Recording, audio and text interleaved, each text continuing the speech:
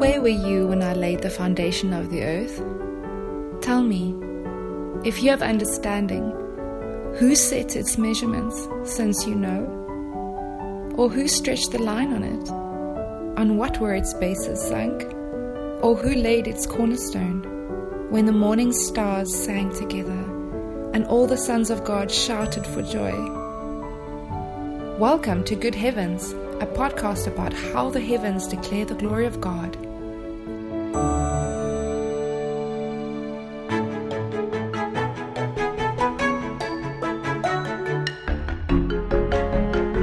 In the late 18th century, the English resort town of Bath was known for its fanciful galas. Bath is mentioned for its ballroom festivities in a few of Jane Austen's novels, including Pride and Prejudice, where the reticent and reclusive aristocratic bachelor Mr. Darcy falls in love with the vivacious, opinionated commoner Elizabeth Bennet. There is a brief scene in the novel where several characters are sitting in a library, among them Mr. Darcy, Elizabeth Bennet, Mr. Darcy's amicable and conciliatory friend Mr. Bingley, and Mr. Bingley's insufferable vain sister Caroline, who is at every turn trying to impress the taciturn Darcy. There is small talk among them about going to a ball. Caroline, thinking Darcy finds no pleasure in such things, remarks in his hearing, quote, "I should like balls infinitely better if they were carried on in a different manner. But there is something insufferably tedious in the usual process of such a meeting. It would surely be much more rational if conversation instead of dancing made the order of the day," end quote. To which her kind-hearted brother replies, quote, "Much more rational, my dear Caroline, I dare say, but it would not be near so much like a ball," end quote. I think Mr. Bingley is spot on.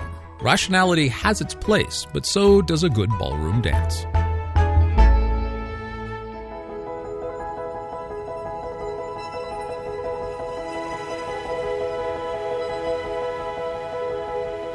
In reality, some of the music for ballroom dancing at Bath was composed by the same gentleman who discovered the planet Uranus in 1781, William Herschel. And like Mr. Bingley, Herschel also had a sister named Caroline. Caroline helped William with a multitude of discoveries in the heavens, including star clusters and a host of binary star pairs. You might say that William and Caroline were the first to discover dancing with the stars.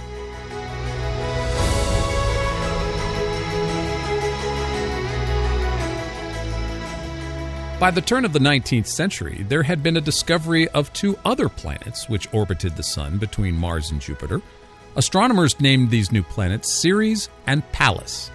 But unlike the major planets, Ceres and Pallas were quite small. Herschel, seeing them in his telescope, thought they looked just like stars, not disk-like as other planets appeared to be. It is said Herschel coined the term asteroid to describe these small objects. The term asteroid simply means star-like, aster meaning star and oid meaning like. The term stuck, and we now know that Ceres and Pallas are not planets, but asteroids, small rocky objects that do indeed orbit between Mars and Jupiter.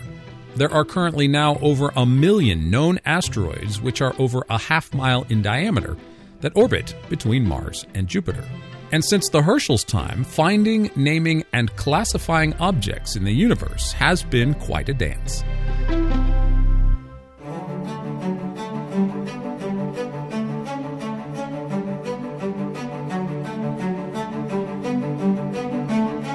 And indeed, astronomy is a kind of dance, the planets twirling and spinning around like dancers in a ballroom, tuned into the enigmatic measures of the heavens. There is mathematical elegance, aesthetic wonder and charm, the excitement of discovery, and, well, maybe it's a little like falling in love. The stars are a beautiful part of the grandest of narratives, love. As Elizabeth notes in her quixotic turnabout with a recluse gentleman bachelor, quote, "It is your turn to say something now, Mr. Darcy. I talked about the dance. You ought to make some kind of remark on the size of the room or the numbers of couples," end quote. Astronomy certainly is about the numbers, the diameters, and the distances of heavenly objects, but it is also about dancing and discovering, about the joy and delight of finding new worlds.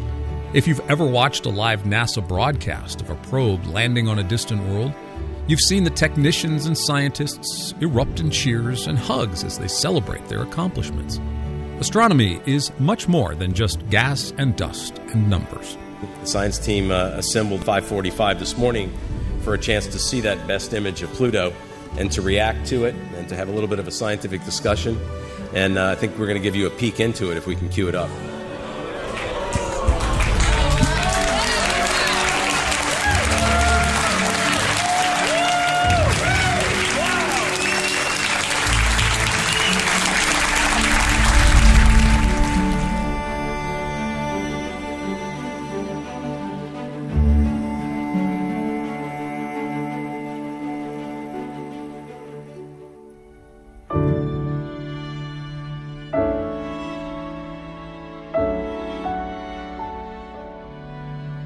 Mike Brown, an astronomer who in the early 2000s helped discover a host of never-before-seen objects that led to the demise of Pluto's planetary status, shares the story of how his then 3-year-old daughter Lila quickly figured out why her astronomer daddy would periodically leave the house for several days.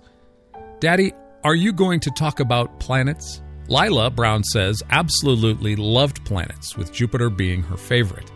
Lila was always quick to point out pictures of Jupiter whenever she saw them and could even rightly identify Venus in the sky. On one particular trip, Brown called Lila from the airplane to tell her to look at the beauteous triangle of the Moon, Jupiter, and Venus hanging together over the western horizon. Brown notes that, quote, "Even when we were continents apart, we would always be looking for things that moved in the sky," end quote. How wonderful it is that the planets played a role in building a bond between a father and a daughter. I think the poet Dante was correct when he wrote at the end of his Divine Comedy that it is finally love that moves the sun and other stars. Indeed it is. The heavens declare the glory of God, and God is love. His banner over us, the heavens, is an expression of his love and glory. As Colossians tells us, quote, "For by him all things were created, both in the heavens and on earth, visible and invisible, whether thrones or dominions or rulers or authorities, all things have been created through him and for him," end quote.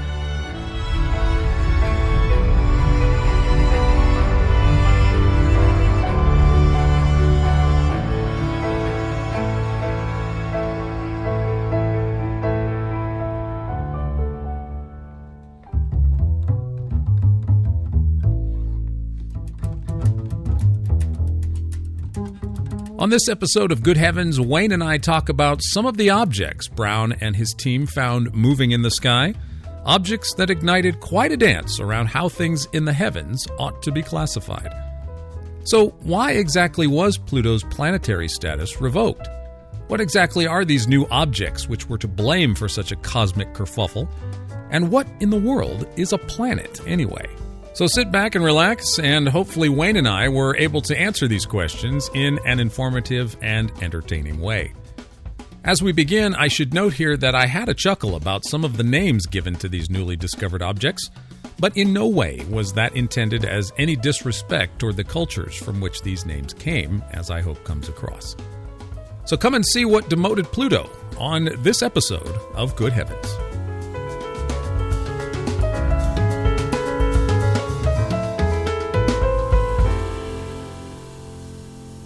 Well, good heavens, Wayne. You know, I just discovered something. Do you know what it was? What's that, Dan? Make. I don't even know if I'm pronouncing that. Maki. It's Maki, I think. And then Gong. Yes, Gong. It sounds like it was named by a 5-year-old. Make. I don't know. Maki and Gong.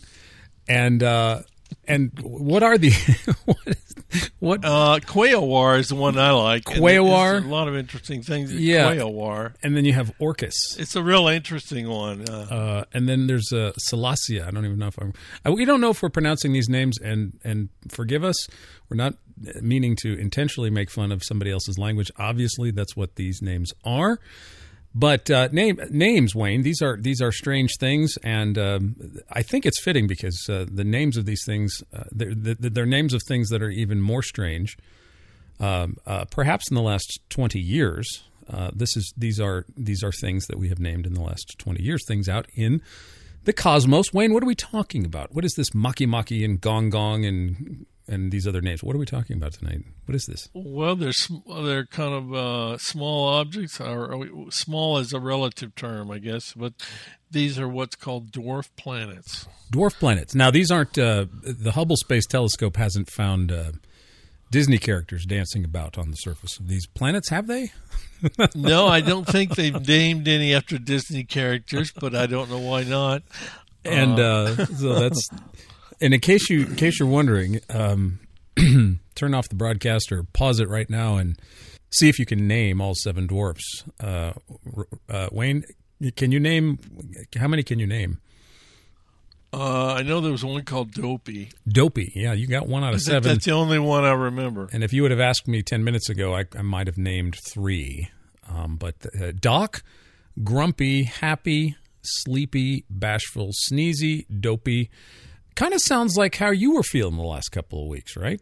Dopey, yes, sneezy, and sleepy. Fact, I had COVID, but it was mostly like a cold. It was pretty mild. Yes, yeah. Well, we're glad you recovered. You had COVID, and I had a tornado, so that's where we've been. Yes, so that was probably scary for you. It was a very terrifying 5 minutes. I've never heard wind roaring like I did, and the tornado. Was probably about half a mile from our house. Did some damage, mostly like small metal buildings and trees and things. And one family lost their house, but they were okay. But it could have done a lot worse. It was an EF1, and it was really scary. But that is Earth. Sometimes that is. The way life is in the cosmos. The forces of nature. Forces of nature, indeed. Yes. But tonight we are going to leave planet Earth for just a little bit and delve into the world of dwarf planets and want to avoid the error of J.R.R. Tolkien, who mistakenly, and this is quite a gaffe considering that Tolkien was a philologist, someone who loved language, he called the dwarfs in his books, The Lord of the Rings and The Hobbit, he called them dwarves. But that is not the plural of dwarfs. It is dwarfs. So, I thought we talked about that. I don't remember talking about that. Yeah, I thought, well, maybe I wasn't talking to you about it. I know I've talked about it before, but anyway, we're talking about... I didn't. Well, you're the one who was an English teacher, Dan, not me. So. I still want to say dwarves, though. I can totally understand why that's better than dwarfs, right? But anyway, that's what we're going to talk about today. Dwarf planets, not a planet where dwarfs. Look at I just did it. Dwarfs live. Not a planet where dwarfs live. But right. A small object that is not a planet. A small object that is not a planet. And there are 8 or 10 of them. Dan, small doesn't mean real small, like something you can hold in your hand. There's something around hundreds of kilometers in diameter. But yes. There's not general agreement on how small they would be and still be called a dwarf planet. Yeah, and this term, dwarf planet, was coined by a gentleman, a scientist, a planetary scientist, named Alan Stern, and he presented his concept of dwarf planet to the International Astronomical Union in 2006. So dwarf planet as a term, Wayne, in the history of astronomy, is only 17 years old. How about that? Yeah. That's pretty cool. But before we get into the dwarf planet, I think, and you mentioned this before we turn the mics on, let's define planet, because that's not as easy as it might sound, right? There's a lot of spherical objects and semi-spherical objects floating about in the cosmos. What makes a planet? Like, to me, I know we've had this conversation before, or at least I've thought about it in my head, so maybe I've just had this conversation with myself. But to me, you look at Jupiter, right, or Saturn, and compare it to Earth. Now, all of those are in the category of planet, but But look how radically different. About the only thing that Earth and Jupiter have in common is that they're semi-spherical and they go around the sun. But in terms of like what they're made of, what they look like, how big they are, it's like comparing a basketball maybe to a ping pong ball or something. It's just remarkable the differences. Yeah, even in the category even in the category of planet, there is such a variety. It makes your head spin trying to keep these categories. But let's talk about the category of planet as astronomers understand it. So before we get into dwarf planet. Yes, we need to start with that. And this was a definition that was done in 2006. And there's been various scientists that complain about it and don't like it. It's not always used all the time. It's kind of I discovered there's at least one other definition for planet that is used by planetary scientists. Planetary scientists who really study planets don't usually go by this definition, even though it's the official definition. So it has 3 points in the definition. And the first rule it's basically 3 rules about that has to be met in order to be a planet. The first rule is it has to orbit around our sun. Okay. Check. Okay, that's an easy one, right? Yeah. And then the second one, it's got to have it's mass. interesting. Let me interrupt you there, Wayne. It's really interesting. Okay. If that was the only characteristic about a planet, you and I would be planets. Just a thought. So you need more clarity and precision. Yeah, we need a little more than that to go on. Right. So the next rule is it's got to have enough mass to do what they call hydrostatic equilibrium. So that means that its gravity pulls it into a stable shape. Now, that's a spherical shape, but there are some shapes that could be non-spherical and be stable. Okay. Like you could imagine something that's kind of like a cigar shape that might be a stable shape if gravity is not going to make it break apart or it wouldn't spin apart or something. So there are certain shapes that might not have to be spherical, but it's usually spherical or close to being spherical. I kind of feel like I'm reaching that in my old age. I'm kind of orbiting the sun and becoming spherical. So far, Wayne, I'm a planet. or maybe less spherical with age. I'm not sure. I don't know. Something in me is getting rounder. So far, problem though. So far, I could argue that, hey, look, I'm in a state of gravitational equilibrium, and I orbit the sun. So we need more we need more defining characteristics of planets, so we don't confuse them with humans. Right. So if we get more rounder, that's a bad thing. That's a bad thing. If an object in space gets more round, then that could be a good thing. It might be a planet. Then. Right. Well, the dwarves had round stomachs, Yes. So anyway, we're just we're not getting very sciencey here. I'm sorry. We're not going very fast here, but there's a third rule for planets. It's got to have cleared its neighborhood around its orbit. So this is the idea that it has to dominate the region around its orbit, so that if there are small objects around it, those objects would fall into the the larger object, right? Gotcha. And they wouldn't just be stable in a certain region around it. So this is kind of a problem. The second and third of these rules is always a little subjective whether to say it has enough. So you always run into the question, okay, if it's close to spherical, how round is round enough? Right. And then if it's cleared its area around its orbit, how cleared out is cleared out enough? So if you think about, say, Jupiter's really big, right? Nobody would say that Jupiter's not big enough to be a planet. Right. But it has more mass than all the other planets in our solar system put together by a long ways. But Jupiter has asteroids that actually collect around its orbit, right in its orbit. Right. There's thousands of asteroids in Jupiter's orbit. At the Lagrange points, correct? Yeah, we talk about the L4 and L5 Lagrange points. They call ahead them of Jupiter and behind it. They call them Trojan rocks or something like that. Well, the one group is called Trojan, and the other is called the Greeks. Right. Trojans and the Greeks, exactly. The Trojans and the Greeks. Well, and think about Earth. Okay, Earth is a planet. We all agree we're on a planet, right?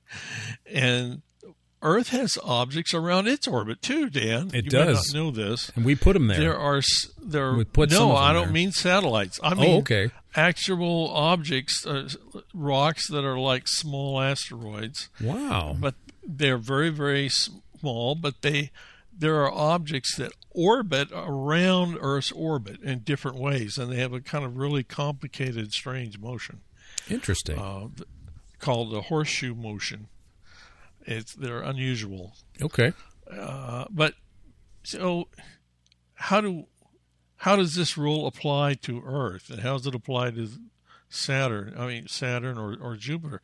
So there's always been some fuzziness in this, and I think it's not a good definition, especially because of the rings. Clearing out the orbit thing. Right. You have rings. And every planet in our solar system, I say the gas giants, Neptune, Saturn, Jupiter, they all have, Saturn has rings, aren't faint, but the other planets have small rings, faint rings. Well, the rings are a different thing. The rings don't enter into this because, you see, a ring is orbiting an object like Saturn, and in any object that's orbiting a planet that's agreed on as being a planet is not a planet. It can't be called a planet if it's orbiting a planet. We weren't talking about dwarf planets yet. We're talking about Earth. We're talking about planets, the regular definition of planets. And like we said, up until 2006, I think the term was, correct me if I'm wrong, the term dwarf planets didn't exist. We've established that. That was 2006 when that came into being. But before that, it was minor planet, wasn't it? There was some confusion about minor planets. Yes. So minor planet was a term that was for any small objects that are not in another category, sort of. Gotcha. So it didn't. I don't think it meant asteroids. The asteroids are between Mars and Jupiter. But there are other small objects that were called minor planets. But Gotcha. Now the term dwarf planet is replacing the old term minor planet. Okay. Well, I was reading, and I don't know how accurate this phrase is.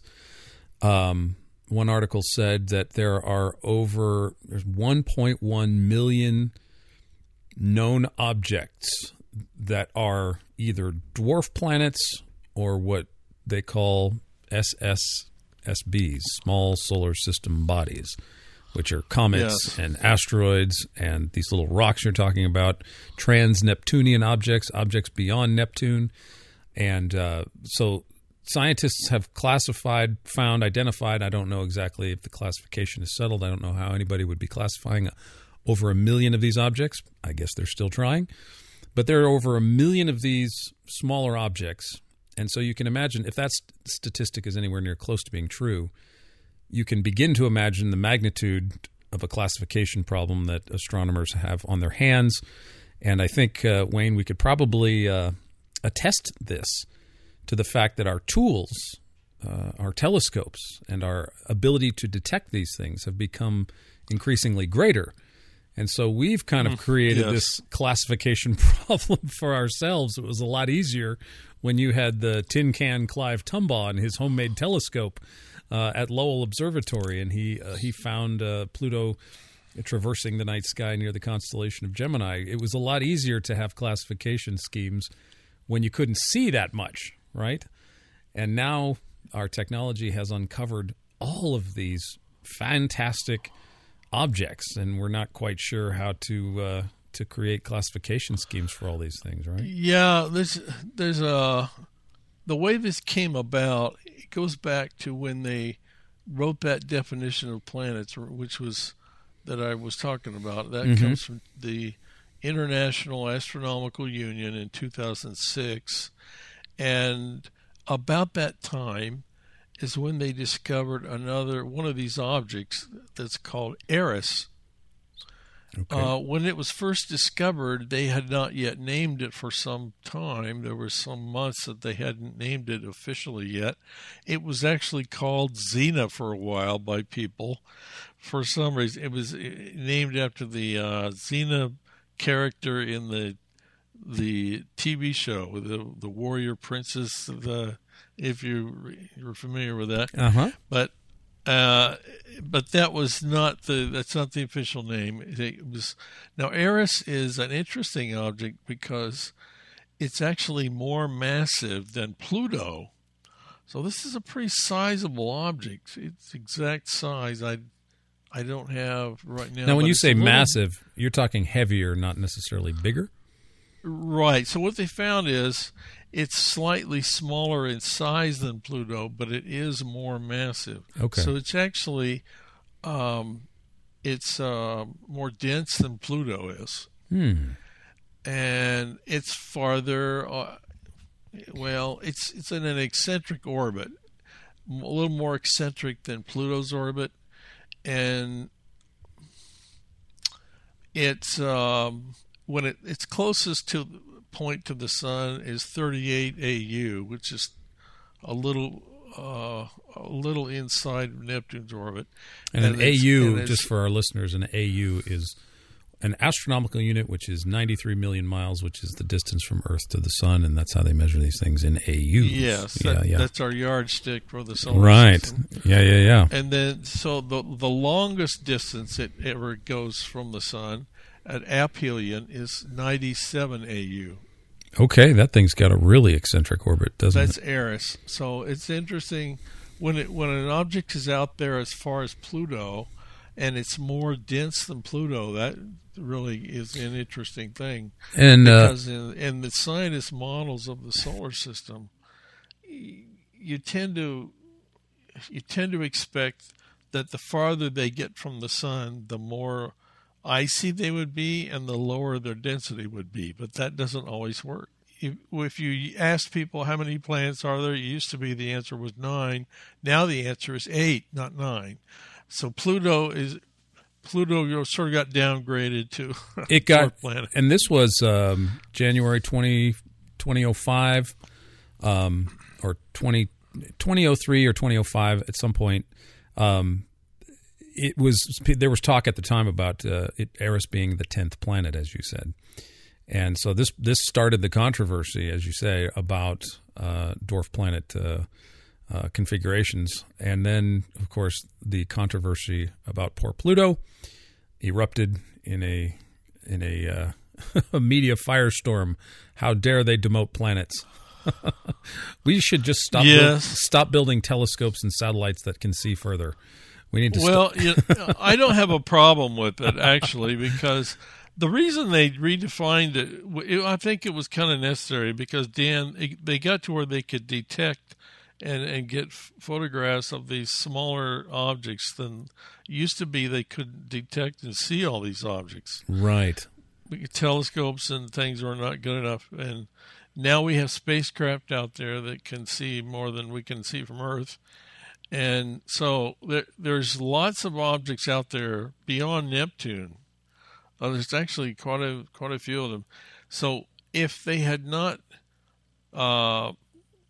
changed the definition so that Pluto was not a planet, then they would be forced with, should we add 100 more objects to the list of planets? Right. They didn't want to have 100. Or 200 planets, so they decided to kind of demote Pluto. Mm-hmm. Now, there's so much more fun stuff about Pluto, but it was discovered in 1930 by a Kansas wheat farmer, a lay astronomer by the name of Clyde Tombaugh. Clyde Tombaugh. He was invited to the Lowell Observatory, and of course, Mr. Lowell was he was an eccentric millionaire. I don't know if he was eccentric, but he was a millionaire, built an observatory to pinpoint the canales on Mars. That's a whole other story about what canales are and canals and all that stuff. But the Lowell Observatory was built to look more closely at the canals or canales. he brought Clyde Tombaugh was sending drawings of his to Mr. Lowell, and Mr. Lowell offered him a job. And I think if the story goes, he was looking at he wasn't actually looking at looking through the telescope when he discovered Pluto. He was looking at photographic plates and noticed a particular negative image of the stars, and flipping between the images, he saw the motion of a particular dot near the constellation of Gemini and the star Wasat, and recognized that ultimately became Pluto, the 9th planet. But now we know so much more. New Horizons went out there and took wonderful pictures of Pluto. It looks like a moon cookie. You remember those moon cookies? They had, I remember when I was growing up, I had a chocolate and a sugar cookie all kind of swirled together. And so Pluto reminds me of a moon cookie, though it's not a moon. But it had that, it captivated our imagination because it had that heart of ice on the front, or a heart-shaped region in the pictures that came back from New Horizons. Beautiful imagery of Pluto that we saw for the first time. And but we have a fondness for Pluto. Of course, it's named after Disney. No, it wasn't named after the Disney character. It was named after the Roman god. Yes. Yeah, the little girl was reading mythology. I forgot what her name was, but she had named that. Anyway, there is a Pluto in Disney, and so that's relevant to our Seven Dwarfs tie back. But I'm just rambling here. Wayne, you're trying to do science, and I'm just offering really bad color commentary.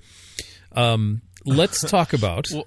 Well, let's get back to the definition of dwarf planet. Yeah, well, let's do it. Now, if you ask scientists how many dwarf planets are there, they will either give you different numbers, or they might say it's unknown or undetermined, because there's not general agreement on some objects of whether they should be called dwarf planets or not. So why is there this disagreement or uncertainty about whether they're a dwarf planet? Well, it gets back to how they defined planets. So the general ideas on dwarf planet relates to how they define planets. So remember, one of the rules about planets is, for a planet, it's got to be orbiting the sun, right? But for a dwarf planet, it's not orbiting another planet, and it's not orbiting another dwarf planet either. It's not. So Pluto is a dwarf planet, but the large moon of Pluto, called Charon is not a dwarf planet. Make is a dwarf planet, Make, and I found out, Wayne, the name is from the Rapa Nui god of fertility. So Make is a good name for a god of fertility, right? I'm going to make some kids. Oh yeah, in fact, I think it's related. We had a program on the statues on Easter Island. Dan, you remember? Yes. We talked about von Daniken, and we did like von Daniken's ideas. Well, one of the gods that used to be believed in on that island was Make. Maki. I think Maki. There's a connection to Easter Island in Maki. Right. That's one of the Rapa Nui gods, the island of Rapa Nui. Make. But Make has a moon. I'm getting way ahead of us. But Hubble found it was about 8 years ago. Yes, and Maki also is one of another category. You know, there's special terms for special categories of things. So the big category for Maki is a trans-Neptunian object, TNO, because it's out there around Neptune, essentially, in that region, or it can be beyond Neptune. So its orbit is a little bit eccentric, but not real. It's not elongated too much. It has one moon, but it's in another category that's called cubueno. Oh my goodness! You're going to have to unpack that one. There are objects called cubuenos. Where they got this name, I have no idea. But what it means is, out there beyond Neptune, there's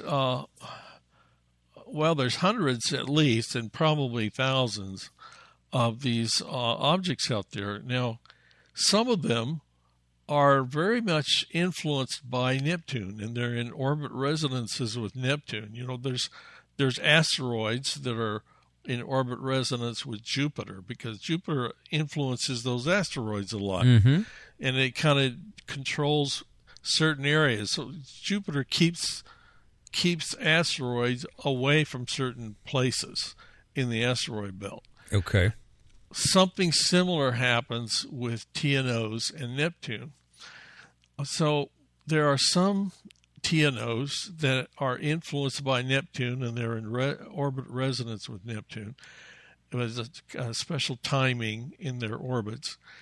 But there are also TNOs that are not controlled by Neptune in that way. So the ones that are not influenced by Neptune are the cubanos. So there are some within the grasp of Neptune, some not in the grasp of Neptune. Yes. So, all right. So the cubanos are out there close to Neptune, but they are they're moving in a way that's independent of Neptune. Okay. And we mentioned we sort of jokingly mentioned, I think it's a great name, Gong Gong is a trans-Newtonian. And the name is a Chinese water god, like a serpent, kind of like a dragon with a semi-human face. And in Chinese lore, this god was believed to be responsible for chaos, floods, and the tilt of the earth. And the name was chosen about 4 years ago when they did an online poll for the public to choose a name. And the name Gong Gong won. Okay. How about that? One thing I found out about Gong Gong, it is one of those TNOs that it's in resonance with Neptune. So it's in that group that are influenced by Neptune, and it's about the size of Pluto's moon Charon. So it's a pretty sizable object, and scientists debate like how small could an object be for it to for gravity to round off its shape. And you'll hear different numbers, and nobody's really certain. It also depends on what it's made of. So, in other words, if it's rock, mostly rocky, then it might be smaller and round itself off into a spherical shape. But if it's more icy, it might not be able to be as small as a rock would be. Gotcha. So they will say sometimes 400 kilometers diameter. You might see 800 kilometers diameter to round itself off. But that's something, and these are not big objects, right? So we often don't know exactly how round they are. We can't know unless we can go out there and get a really good picture of it. And you need a photo of it from more than one angle, at least, in order to tell what shape it is. Well, we joked about, we opened the program joking about Snow White and the Seven Dwarves. There I go again, dwarfs. Snow White and the Seven Dwarfs. Before Gong Gong got its name, Wayne, there was a planetary scientist who nicknamed Gong Gong Snow White because it was white and icy. At least it looked icy. And, of course, why would a planetary scientist pick Snow White? Because by that time, the team of astronomers looking for these TNOs had discovered 7 other large trans-Neptunian objects, which were collectively at one point in the history of this, the brief history of this, referred to as 7 dwarfs. So at one point in the history... I think she should have kept that. Yeah. I think it would have made much more sense. So there really is a tie back to Disney here about Snow White and the 7 dwarfs. Now, to me, if they were going to be consistent, they should have just gone with Doc and Sneezy and Dopey and Sleepy. But, of course, that's... I don't know. Maybe there is. But anyway, that just fascinating how we name things and categorize things. But, it just goes to show you, as we say in our podcast, there is a human side to astronomy. And this is a fun process. I mean, yeah, there's maybe some scientific fisticuffs that go on and papers being thrown back and forth about how we're going to classify things. But in reality, We're looking at this stuff because we love it. It's enjoyable. It's fun. It's mysterious. It's wonderful. It's a good story, right? And so this is what we do. We name things after the stories that mean things to us, that are meaningful to us. But anyway, I thought before Gong Gong was Gong Gong, he was Snow White. I wish they would have just kept that. Okay, yeah. Well, anyway, the Chinese probably like the Gong Gong. Yeah, we don't want to make everything American, So another really interesting one is called Haumea. Okay. Haumea has 2 moons and it has a ring. Haumea. And Haumea is not spherical, but it's considered a dwarf planet even though it's not spherical. But it's one of these unusual ones that they think its length is about double its width. And think of it this way, if you have something that's shaped kind of like a cigar, at least in one dimension, if you slice the cigar in half, they would have a cross-section that's round, right? Mm-hmm. Even though the other dimension is not round. So it could be stable that way. So they've considered that one to be a dwarf planet, even though it's not spherical. It's an they call it an ellipsoid, right? Yes, they call it an ellipsoid. At least they think it is. They don't know. I mean, don't have really good photos of it. So they are judging the shape roughly from the brightness. Gotcha. Because the brightness varies a lot. So they don't have close-up pictures of Haumea. Mm-hmm. So there's a little guesswork on this. And that's one of the problems with defining these objects is that we don't always have good enough photos to know their shape very much. And Haumea has got 2 moons or 2 smaller bodies around it. And Haumea, basically, the name comes from the Hawaiian goddess, kind of the Hawaiian version of Artemis or Diana, a goddess of fertility and childbirthing. And that's where that name comes from. And these were all talking about the discoveries of these things, led by a team in 2004. Mike Brown of Caltech and the Palomar Observatory in the U.S. Was the team that came up with the Snow White and the 7 dwarfs and these dwarf planets. They were on a team making these discoveries. But you're right. There's so much because here's a fascinating thing, Wayne. Right? Correct me if I'm wrong, but the light of these objects, the reason it's somewhat of a challenge to kind of find their shape and their size or whatever is because the light we're actually seeing is light reflected from our sun. Correct? There's nothing internally generating light on these objects themselves. These are all reflecting the sunlight. And they're faint because they're not very large and they're way out there. Right. So until we have a spacecraft that can go out somewhere near it and get some decent photos, we don't know for sure about the shape. Well, here's the fascinating thing, and I know this gets into something we'll talk about. And I know you had a Bible verse, and I wanted to hear what you had to say.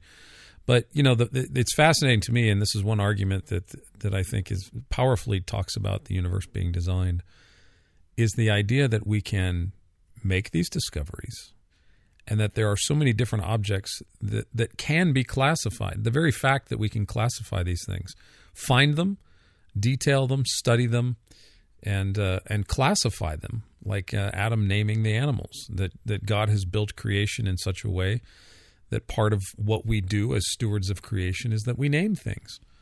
And so here we are in the heavens doing exactly what God had commanded Adam to do about the animals, and we're still making discoveries and we're still naming things.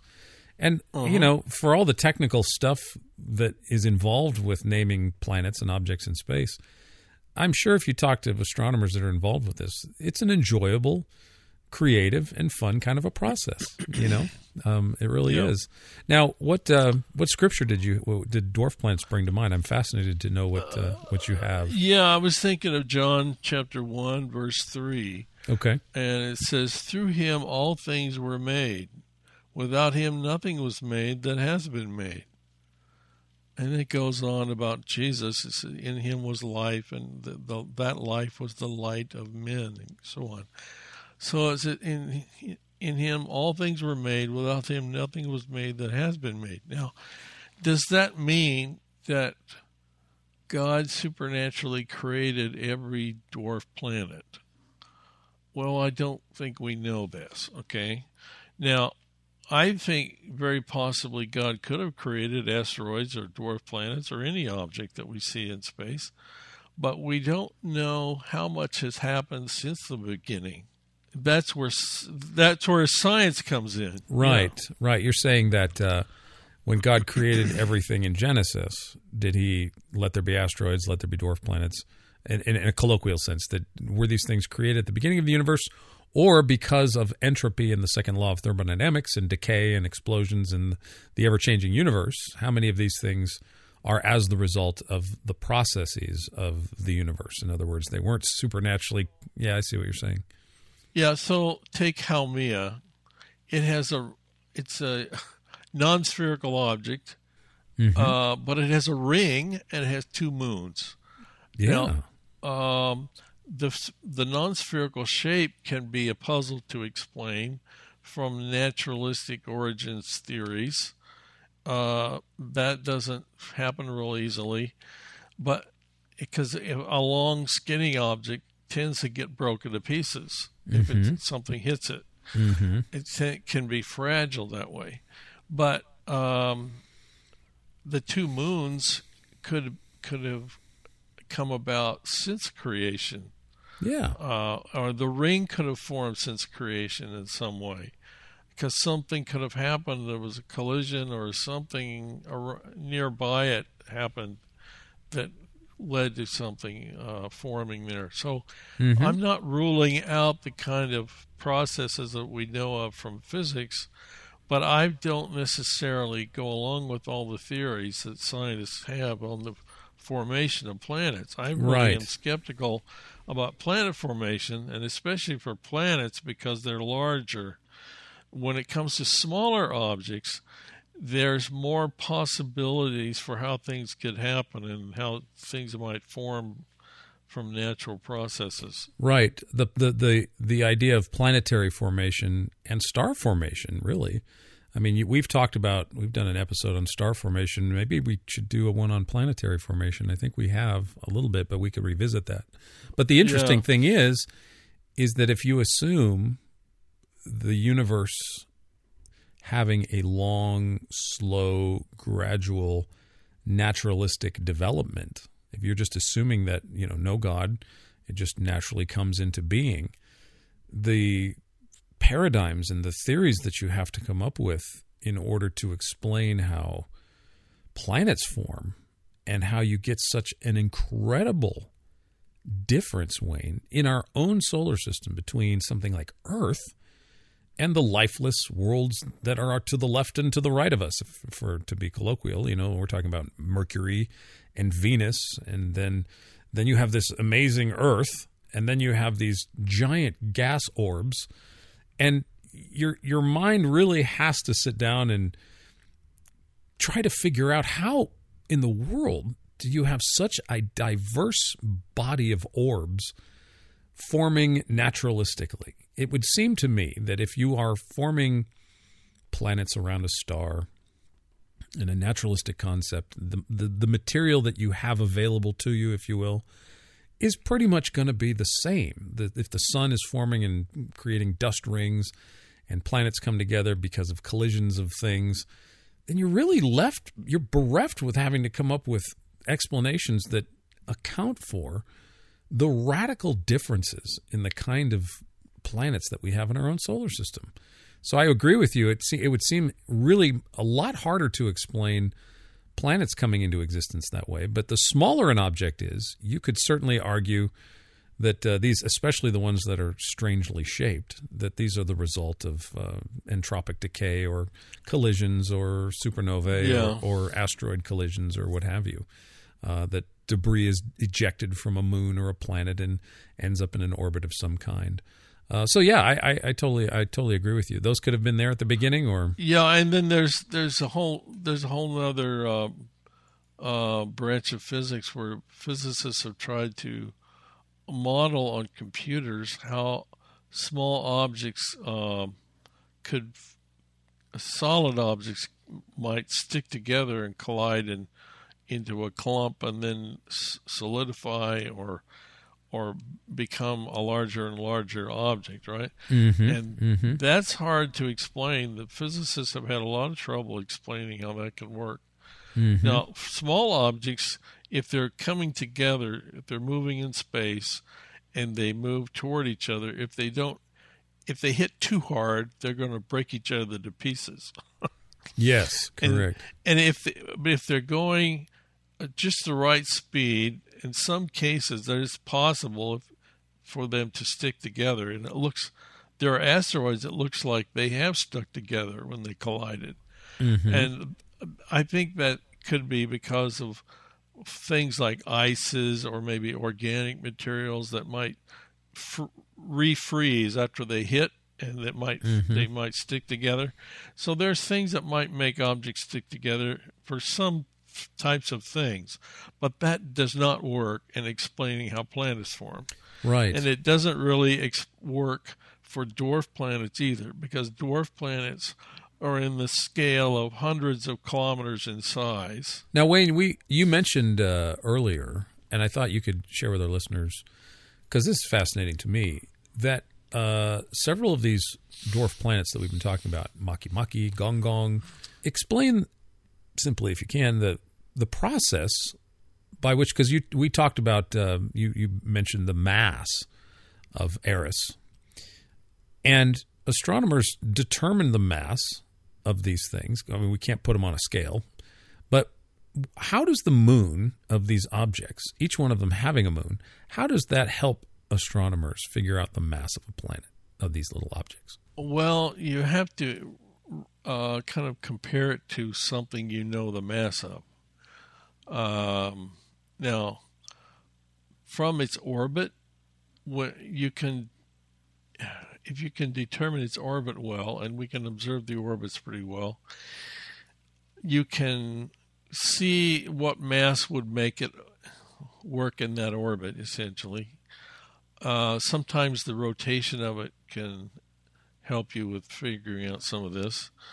But for moons, you want to first figure out what's the mass of the object it's orbiting.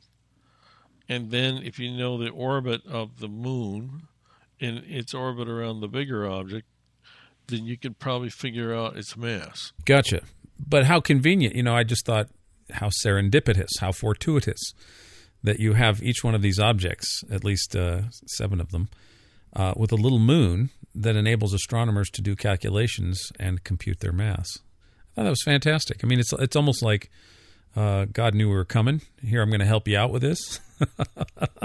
I think it's fantastic. This goes back to partly Kepler's laws, Johann Kepler, and it also goes back to the work of Isaac Newton in figuring out gravity. So when you combine Newton's law of gravity with what Kepler figured out about orbits, that helps you figure out a lot of things. Absolutely, and about our solar system. It is a fascinating world, and we're just not even scratching the surface. But some of these exoplanets. There I go again. See, some of these dwarf planets. I mean, like they have personalities to some degree. I'm not saying they're alive, of course, but they reflect the personality of our Creator in some sense. It's like God's sculptures, whether these came about through processes in the universe or whether God created them. But at the beginning, He determined their place, and and I just think they're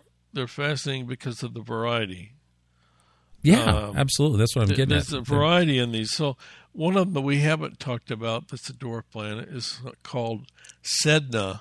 Sedna. Sedna. Sedna. Okay. And Sedna is in a very elliptical orbit. Its orbit is as elliptical as a lot of long-period comets. It's in an orbit very much like a long-period comet. Okay. Its eccentricity is 0.85, which is really long, narrow, skinny orbit. And perihelion, the point where it's closest to the sun, is 76 AU from the sun. That's its closest point? That's its closest point. And the Wow. aphelion goes out to 937 AU. Wow. How did they find this thing? They had to be quick on that one. Wow. When they're in a long, narrow orbit, it's moving real fast when it comes into the sun. That's amazing. But it's Michael Brown's team discovering these things in the early 2000s, creating these this collection, this new category of objects in space, and just a wonderful, exciting time in astronomy when we have the tools and the capabilities to see these things. It's just fantastic. There's a similar kind. Well, I don't know. To me, it's similar, but there's another group. We talked about these special categories like Cubueno. Well, there's another group of objects that are called centaurs. Centaurs.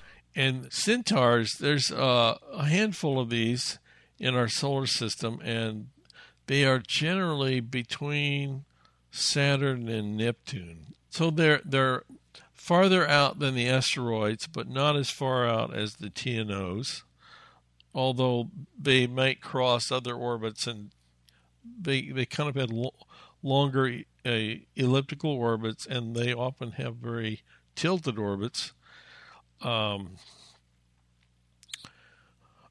They would probably be called small bodies, not dwarf planets.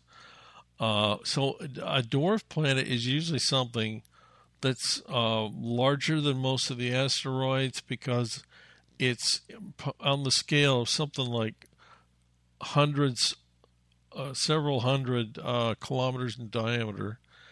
So it's probably a spherical object most of the time. But the centaurs are smaller than that. But centaurs are rocky, so they're not a comet. Okay, not a comet, not an asteroid, not a dwarf planet. They are centaurs.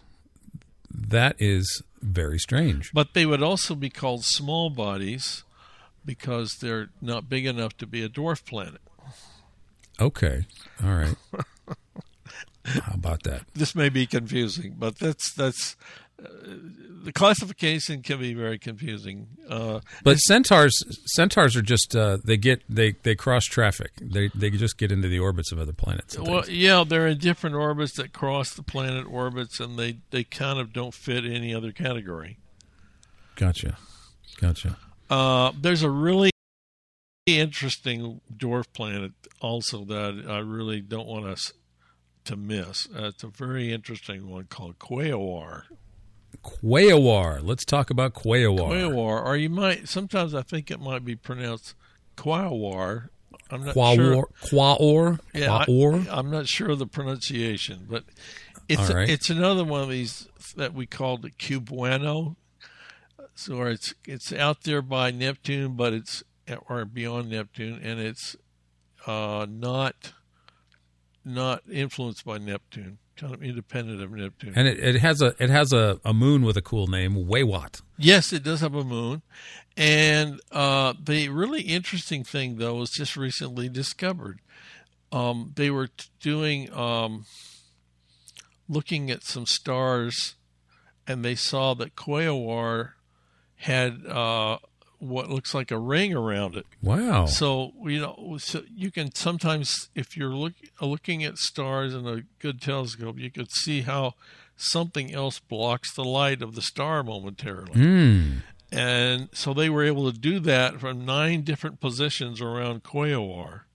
And the thing that's unusual and surprising is the size of this ring. The ring is, now they don't actually have measurements of this or sightings of it from all the way around it, but they have from about 9 places around it. Okay, so you can imagine them seeing stars at 9 different places around this ring, and so it's uneven.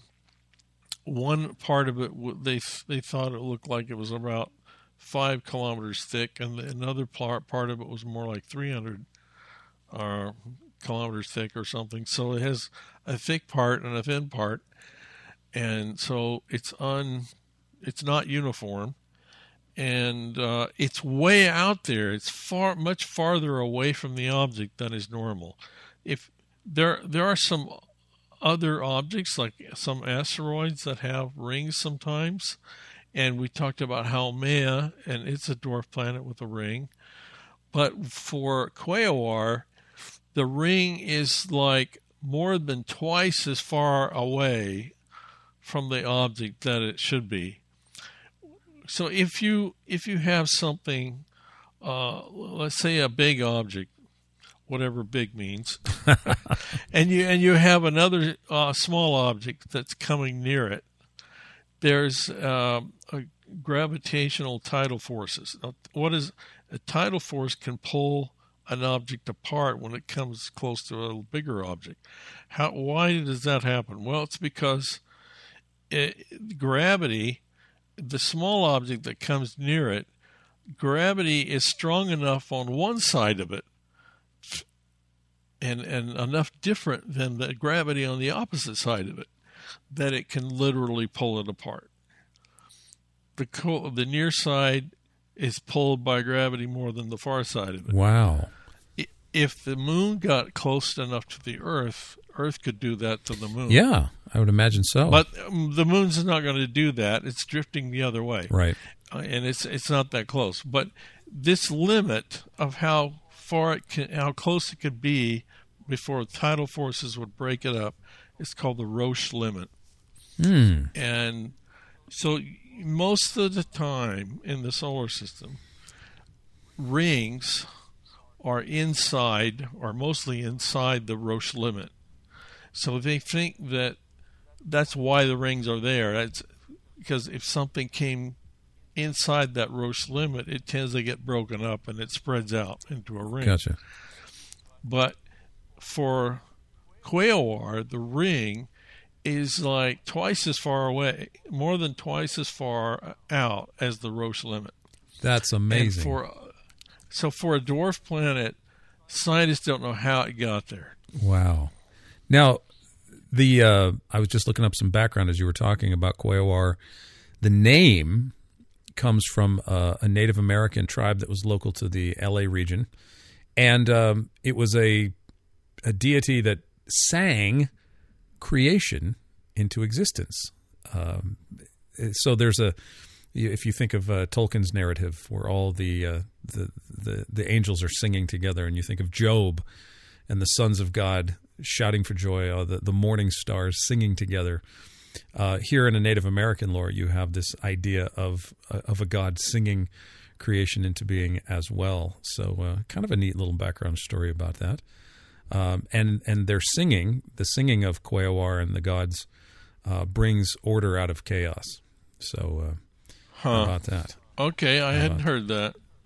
Yeah, that's just a little bit of background on the mythology of the names. A lot of these names do come from tribes and cultures, as we're noticing. I know we were having some fun about the strangeness of the names to our native English tongues, but these do have history and lore within the cultures from which they came, and the International Astronomical Union does try to be true to its name in its international idea in giving names that are not just from North American English-speaking people, but the heavens are for everybody. Yeah, so, it's always fascinating to me that so many objects out in space and even star names, they go back to all sorts of fictional stories very often. Yeah, right. Well, Brother Guy in our book, he has an asteroid or a meteor or an asteroid. Asteroid? Yeah, asteroid named after him. I think it's an asteroid. Well, he deserves it. He goes the Consul Magno something with a number after it. The work he does is very directly related to that, so I think that makes sense. Absolutely.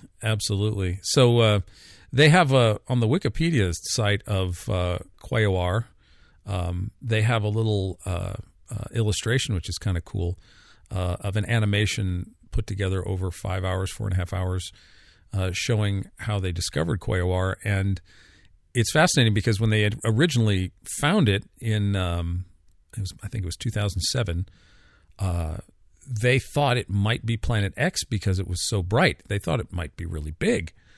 But as they've turned out, it's not quite what they thought it was. So they called it Planet X, and there was a lot of talk about there being a 10th planet out there. But the brightness of this is pretty fantastic. You can see it for yourself on the website there. Another thing about Quaoar that's a little unusual comparing to a lot of these TNOs, it's a TNO, but its eccentricity is very, very low. It's almost in a perfectly circular orbit.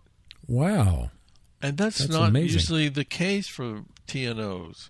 That's amazing. Do they know why it's perfectly circular? No. I think that it'd be a lot easier to explain if God just created it this way with the ring. But the fact that the ring is very non-uniform suggests that something happened there. I don't know what. Mm-hmm. Mm-hmm.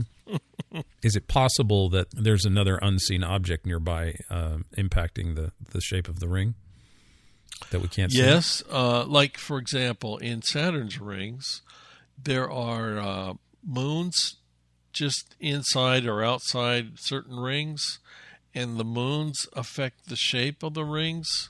And when a moon will pass by, it might make sort of something like a ripple in the rings. Okay. Or things like this can happen between objects in Saturn's rings. So, and sometimes the little moons in Saturn's rings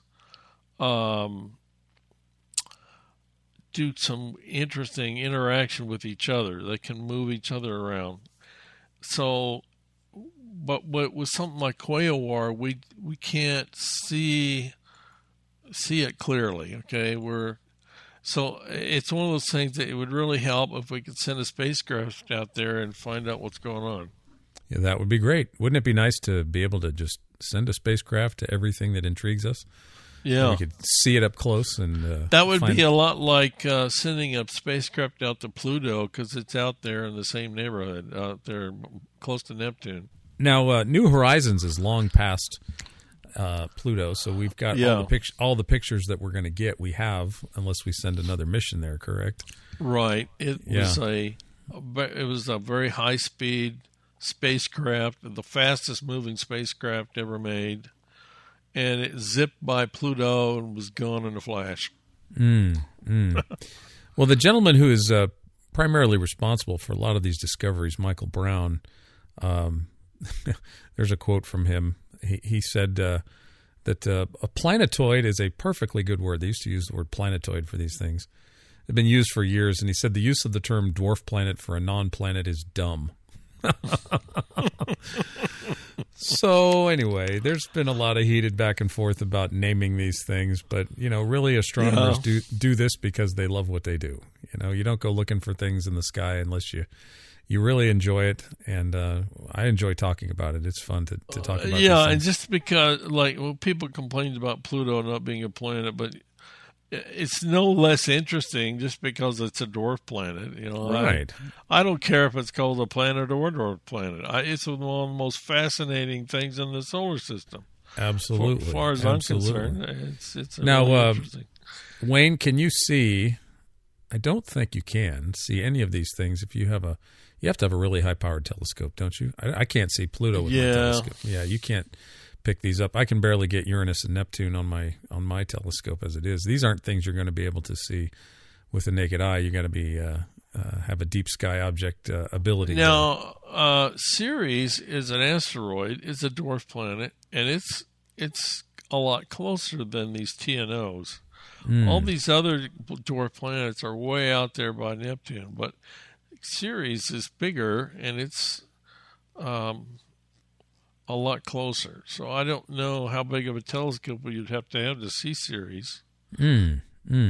Now, we haven't talked about this, but a lot of these dwarf planets are in what they call the Kuiper Belt, right? Yes. What is the Kuiper Belt, Wayne? It's an old term that's not used anymore, actually. Kuiper Belt was a certain distance around Neptune's orbit, sort of. Okay. But they stopped using that, and they started using the trans-Neptunian object label. All right. And that covers a bigger area, because they kept finding more and more objects out there.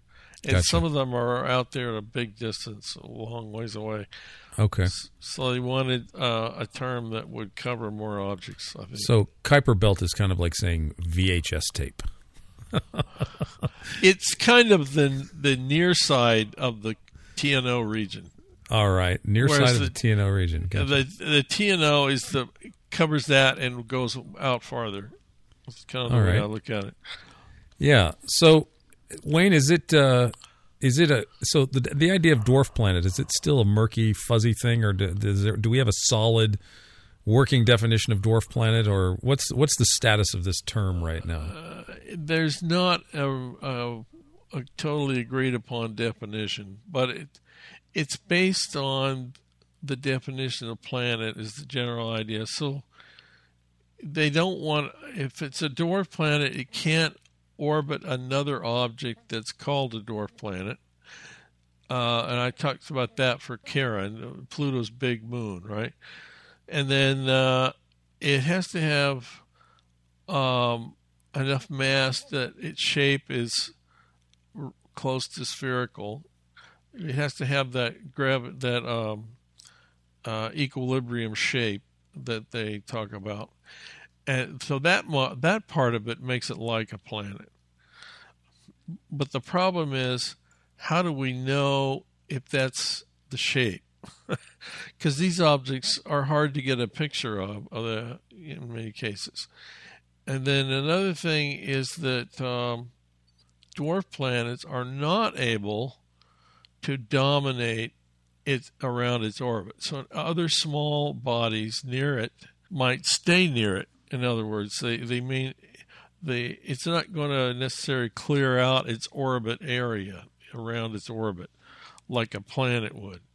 So all of these floating rocks out in the cosmos are just a smidgen, a part and parcel of what David says in Psalm 19, that the heavens are telling of the glory of God. Day unto day pours forth speech, and night unto night reveals all this wonderful knowledge. So look at all the stuff, all this dedicated research, finding out what all of this is about, and the whole discipline of astronomy exists, and cosmology and astrophysics exist because night unto night, day unto day reveals speech and knowledge. We get a better understanding of who God is, even if you don't acknowledge him. Psalm 111:2 says, "Great are the works of the Lord. They're studied by all who delight in them." Yeah, night after night displays knowledge. Yeah. And so even if you're not a believer and you're studying astronomy, you are delighting in God's creation. And that's the way he intended creation to be, is for us to make discoveries. I think it's Proverbs 25:2, if I'm not mistaken. It is the glory of God to conceal a matter. It is the glory of kings to find things out. So astronomers are kind of like little kings discovering what God has hidden.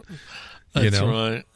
The things that get scientists most engaged and fascinated about these small objects like this is often what they're made of, because they kind of look for certain patterns based on the distance something is from the sun, that it will get less dense as you get farther from the sun. And if it's in a region of the asteroids, they expect it to have more rock. If it's farther out, like around Jupiter or Saturn, it'll have more ice. And there's certain things that tend to be true a lot, but like that, but they're not always the case. And when you get to these small objects, like when they found Eris is way out there, and it's more dense than Pluto. And that raises questions that scientists haven't resolved, really. What is it made of? Mm-hmm. Maybe substances we've yet to discover. And sometimes the different types of compositions of some objects are icy, some are carbonaceous, which means they have organic material in them, and some are rocky, some are metallic. Sometimes they get mixed together in parts of the solar system you wouldn't expect them to be there. So these are the kind of things that scientists get interested in. And a guy called Samano studies meteorites and he studies things about asteroids, right? So he deals with a lot of these questions about the composition of things. Right. Yeah. Fascinating stuff.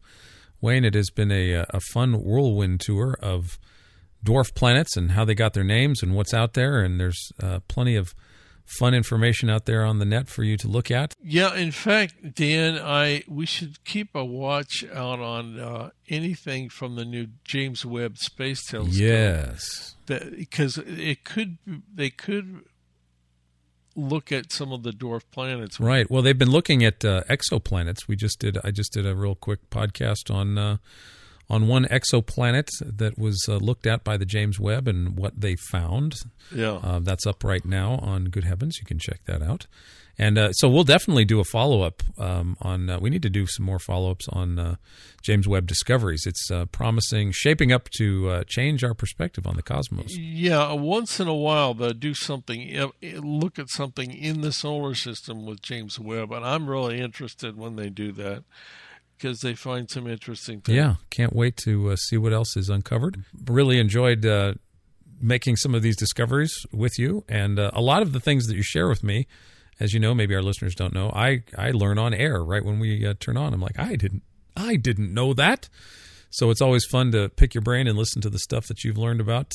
Wayne, thank you for sharing your knowledge with us tonight. Well, yeah, and I don't know all the interesting stories, and I don't have all the kind of a library you have, or to keep track of all these interesting terms and words. And well, I'm color commentator. You know, yeah. I'm just the John Madden. You're the science guy. I'm just the color guy. Well, we're bringing in the different sides of the thing. Yeah. This is what I call the human side of astronomy. Right. It's multiple sides of the whole topic. Absolutely. It's not just science. We love to tell stories. There's absolutely a human side to astronomy. We look at the universe because it's beautiful, because it can be explored, and because God created it to be explored and to be known, and for us to take delight in it. And so we here at Good Heavens hope that you are delighting in the cosmos as much as we are talking about it. And, this is a weird thing that it's a podcast. Astronomy is a very visual thing, but I think it's been a blessing, Wayne, to be able to have a podcast about a visual discipline. And we've been doing this now going on 6 years. Can you believe it? 6 years this September. Yes. We've been doing Good Heavens. Dan, there's something I would like to mention to our listeners. Absolutely. We are coming up on Easter soon, and not long from now. And it's 2 years ago now that we did a series of programs that we started with 2 programs about calendar systems. And then we did that to lead up to a program. We called it the Lamb of God, and this was dealing with some things about the last week of Christ, the date of the crucifixion, and how calendar systems can help understand some things about the Gospels and the New Testament. Mm-hmm. So that was very significant to me, and I would just like to encourage our listeners, especially if you're new to Good Heavens, go back and find the programs on calendars and the Lamb of God in March, April of 2021. I'll put links to those in the notes so you can check those out. Yeah. All right, Wayne, it's been fun, and look forward to future chats about what's going on with James Webb, and maybe we'll come back and talk about Pluto. But a fun little romp through Snow White and the Seven Dwarfs. I did it. Okay. I did it again. Right at the end. But just call me dopey.